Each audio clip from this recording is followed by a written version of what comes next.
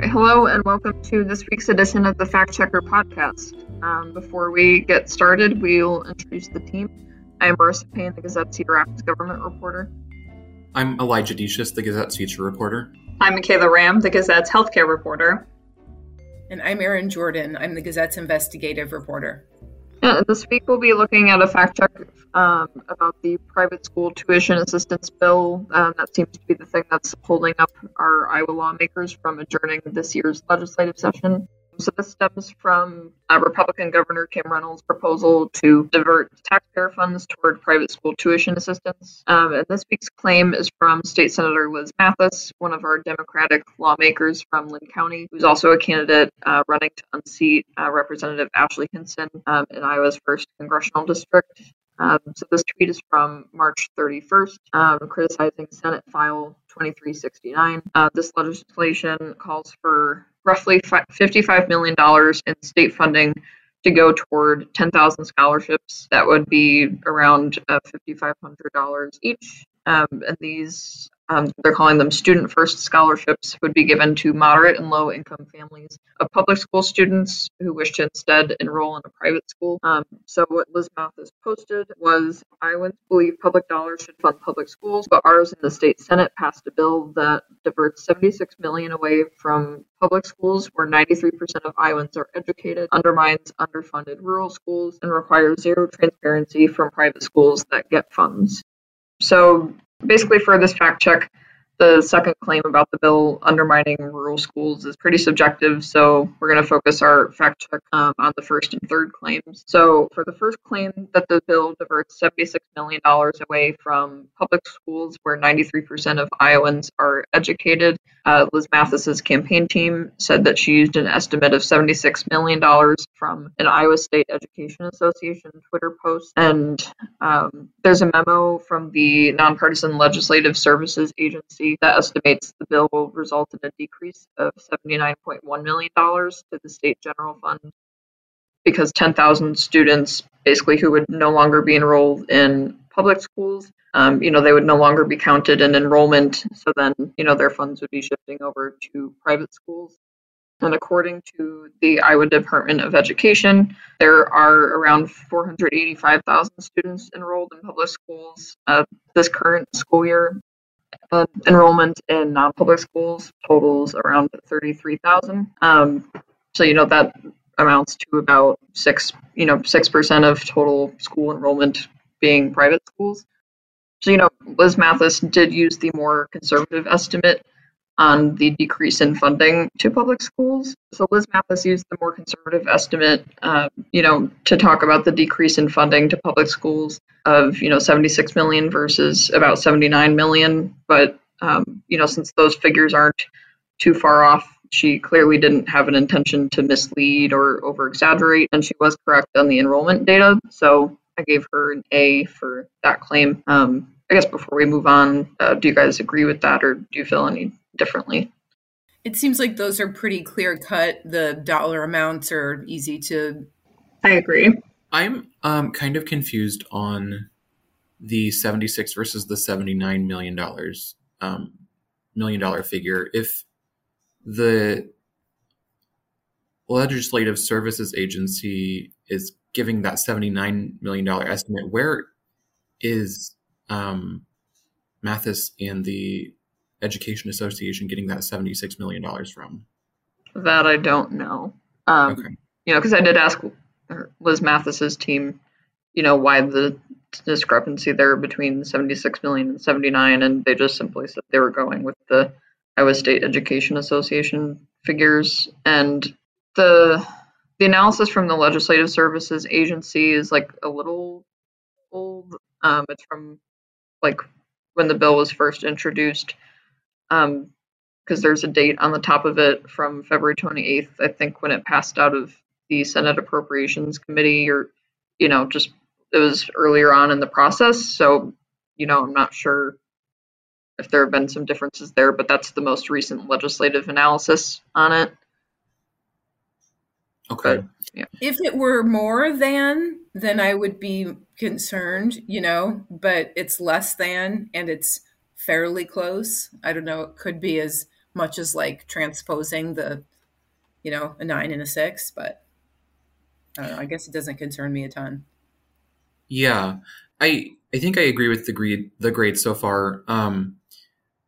So a decrease of 79 million from the state general fund would be dependent on all 10,000 slots of students taking advantage of this scholarship, right?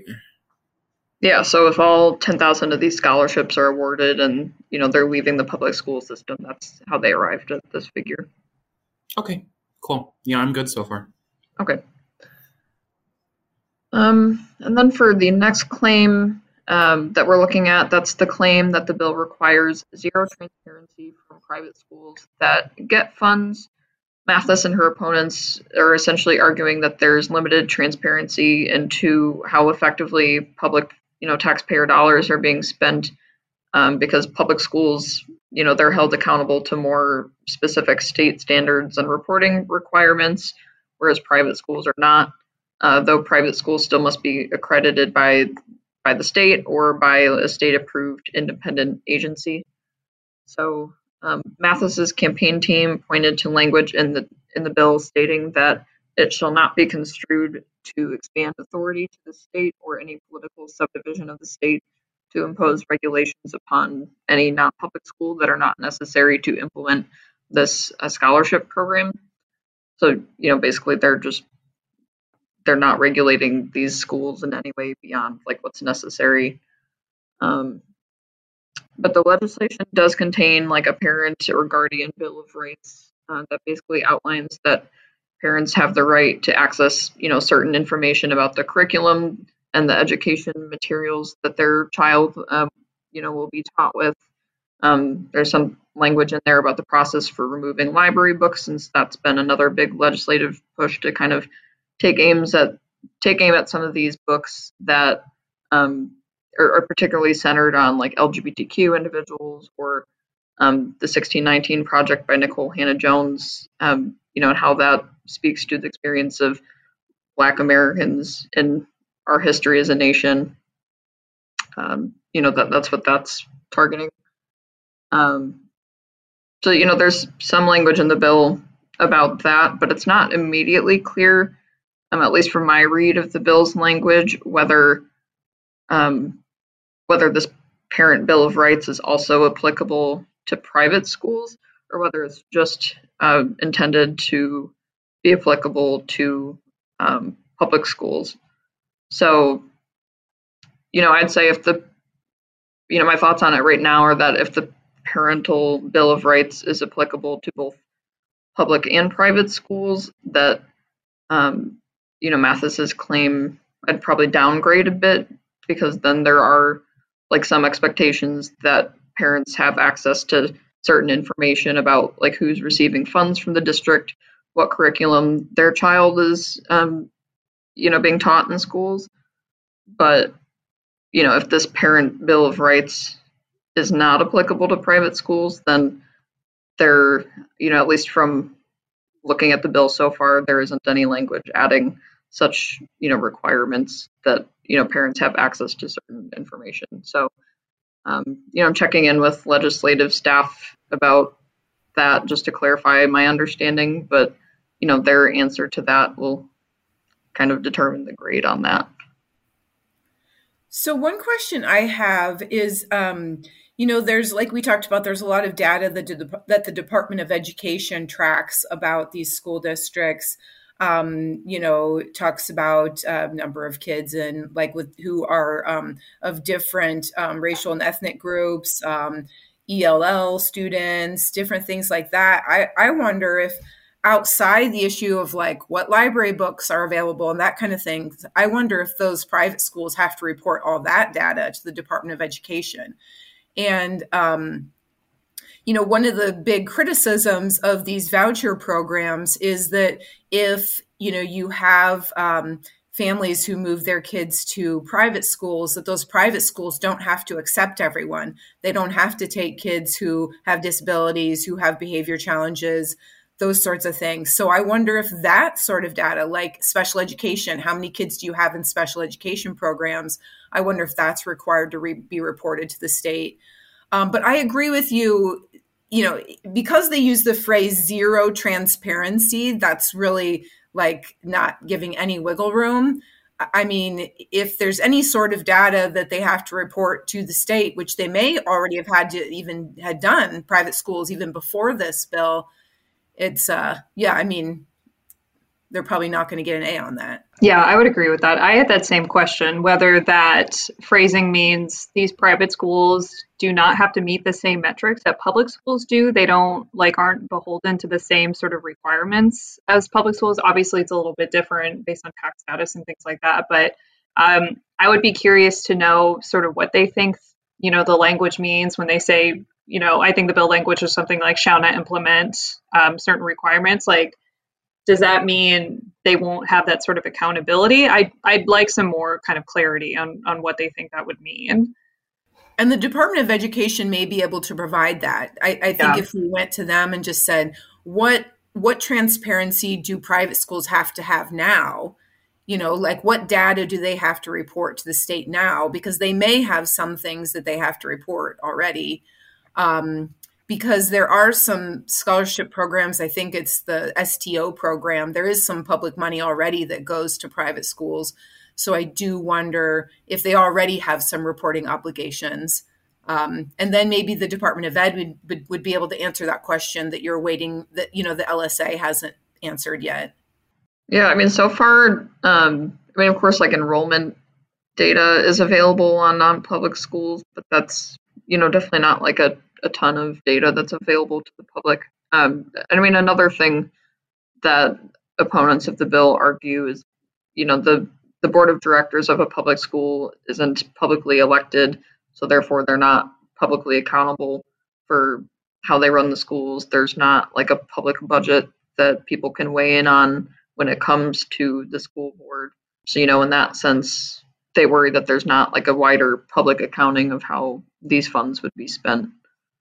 One interesting thing about this bill that I heard, this might be a little bit of a side note, but I am hearing some Republicans are voicing opposition. I heard this on Iowa Public Radio this morning because there are counties where money would be taken away from these public schools, but there is no private school in that county for these students to benefit from instead. So the money is sort of being taken arbitrarily without giving students another option to attend another school within that county. So, it would be interesting to know what sort of impact that would have on these public schools, right? They're supposed to meet these metrics and have this transparency, but if they're having funding taken away from them, how could that impact it too?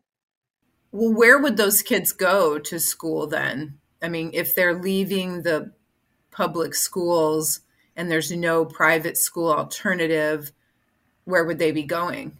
They would probably have to travel out of the county, right? Or maybe I don't really know what the other option would be. Would that, because this doesn't apply to homeschooling, right? I'm guessing what they're talking, or what they maybe mean, is that if the state's budget, is, but although it's probably in the per pupil funding, it's probably directly translated to if your students leave, you lose that funding. Your district loses that funding. Not necessarily like equally applied across the state, no matter where the students are coming and going from. I'm also wondering about this language that they cited saying it can't be construed to expand authority to the state to impose regulations upon any non-public school that are not necessary to implement for the program. And I'm wondering what regulations are necessary to implement for the Student First scholarship program. And I don't think we quite know this from what I see so far. There's some language in the bill about like the powers of, like the director of the Department of Education in terms of it, more of the administrative side of administering the scholarship. And there is some language in the bill about, like broad curriculum requirements of like, there must be this like social studies education. And, those are standards that non-public schools are already held to. But beyond that, I'm not super sure. Yeah, I'm wondering if there are any like new ones like specifically for this program.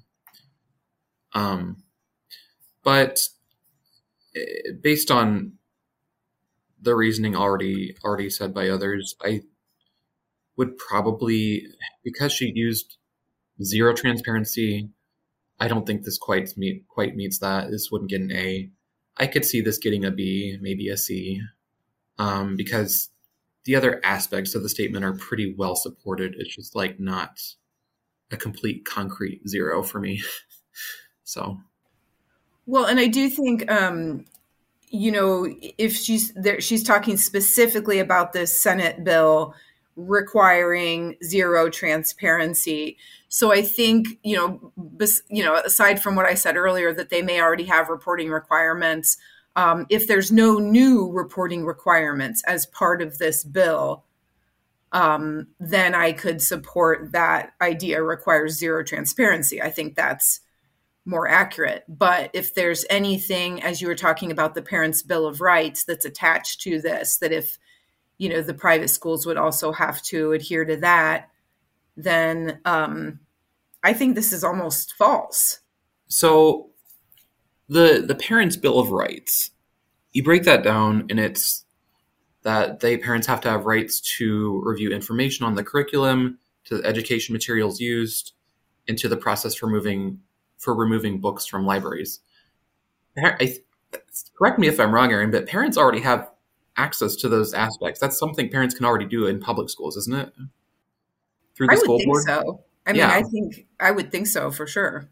So I have a feeling that this Parents' Bill of Rights only applies to these private schools because they don't have a publicly elected board. I could see that. So I feel like that solves one of our questions here.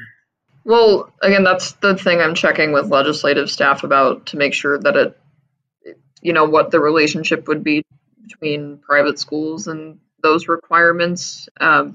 Because our state government reporter, Erin Murphy, he's under the impression that this only applies to public schools and not private schools, which also seems kind of counter to the Republican mission to promote school transparency if they're then going to divert funding to these public schools and then not require them to be, at least like a certain amount transparent to parents and guardians. So that'll be interesting, whenever I do learn the answer to that. Again, because the Parents' Bill of Rights requires like the curriculum info to be provided to parents and information about like who the school district is giving money in any way. But then the taxpayer argument there would be, well, not all taxpayers are parents, but then if taxpayer money is still going to be supporting this scholarship program, like what information are they entitled to from private schools? I think all that is worthy of discussion, like of kind of laying out in the check, but it doesn't say public transparency. Her statement says requires zero transparency. So, my thought is if the Parents' Bill of Rights applies to the private schools as part of this bill, then this statement is wrong. I don't know if it deserves an F, but it seems like maybe a D. But if the Parents' Bill of Rights does apply to the private schools as part of this, I think, or wait, did I just get that wrong? Did I flip that around? But if it does, yeah, okay. So, you know what I mean? If it does apply to the private schools, then I think this is a D or an F. But if it does not apply to the private schools, I think it's an A. Yeah, I'd agree. I feel like I'm being a little bit more lenient than that. I feel like if it applies to private schools, I would probably give it a C because, to me, it's just pretty clear that the standards at private schools are controlled differently than the standards at public schools. Yeah, I agree. I think I think we should spell out that there's other data that they are not providing to the public. And just because data would go to parents doesn't mean it goes to the public. It's for the public to determine whether that money is being spent wisely. But it doesn't say in that statement. That's why I think maybe a D, because it gives one like... I see what you say now, yeah. I could go for that then. Yeah. Okay. Yeah, so this could really swing. That last claim could swing pretty widely depending on what you find out. Yeah. Sounds like you have some more homework to do. I'm homeworking it. What every reporter loves to hear. More work to do. Yeah. Well, I know we've got to, we want to keep moving because you guys have somewhere else to be. But what else did you want to talk about, Marissa? Well, I think that's probably a wrap for this check. But Elijah, did you want to preview, the check that's coming up next? Yeah. So let's see here. We have a check on Representative Sydney Axney. She has been featured in a new ad campaign touting efforts to lower healthcare costs for quote unquote working people. And in the ad that I've seen, some of the claims include passing bipartisan bills about surprise medical billing and negotiating drug prices. So I will have that next week. We've kind of had a theme of that recently, medical costs and medical related bills. So I like this theme. It's almost like people care about that. It's weird. Great. Well, yeah, so again, come back next week, learn more with us. So our fact check is edited by Craig Jamolis, and our podcasts are produced by Stephen Colbert, and our music is Lobby Time by Kevin MacLeod. I am Marissa Payne. I'm Elijah Decius. I'm Michaela Ram. And I'm Erin Jordan. And we will fact check you later.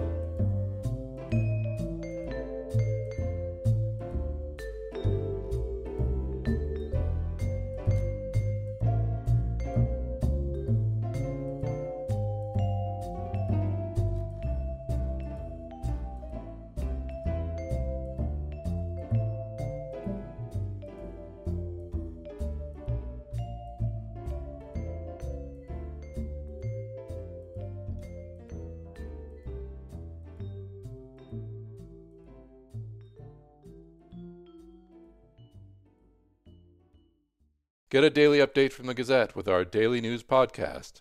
Add it to your podcast player or your Alexa-friendly device to get a bite-sized local news update each day. Check it out at thegazette.com/podcasts.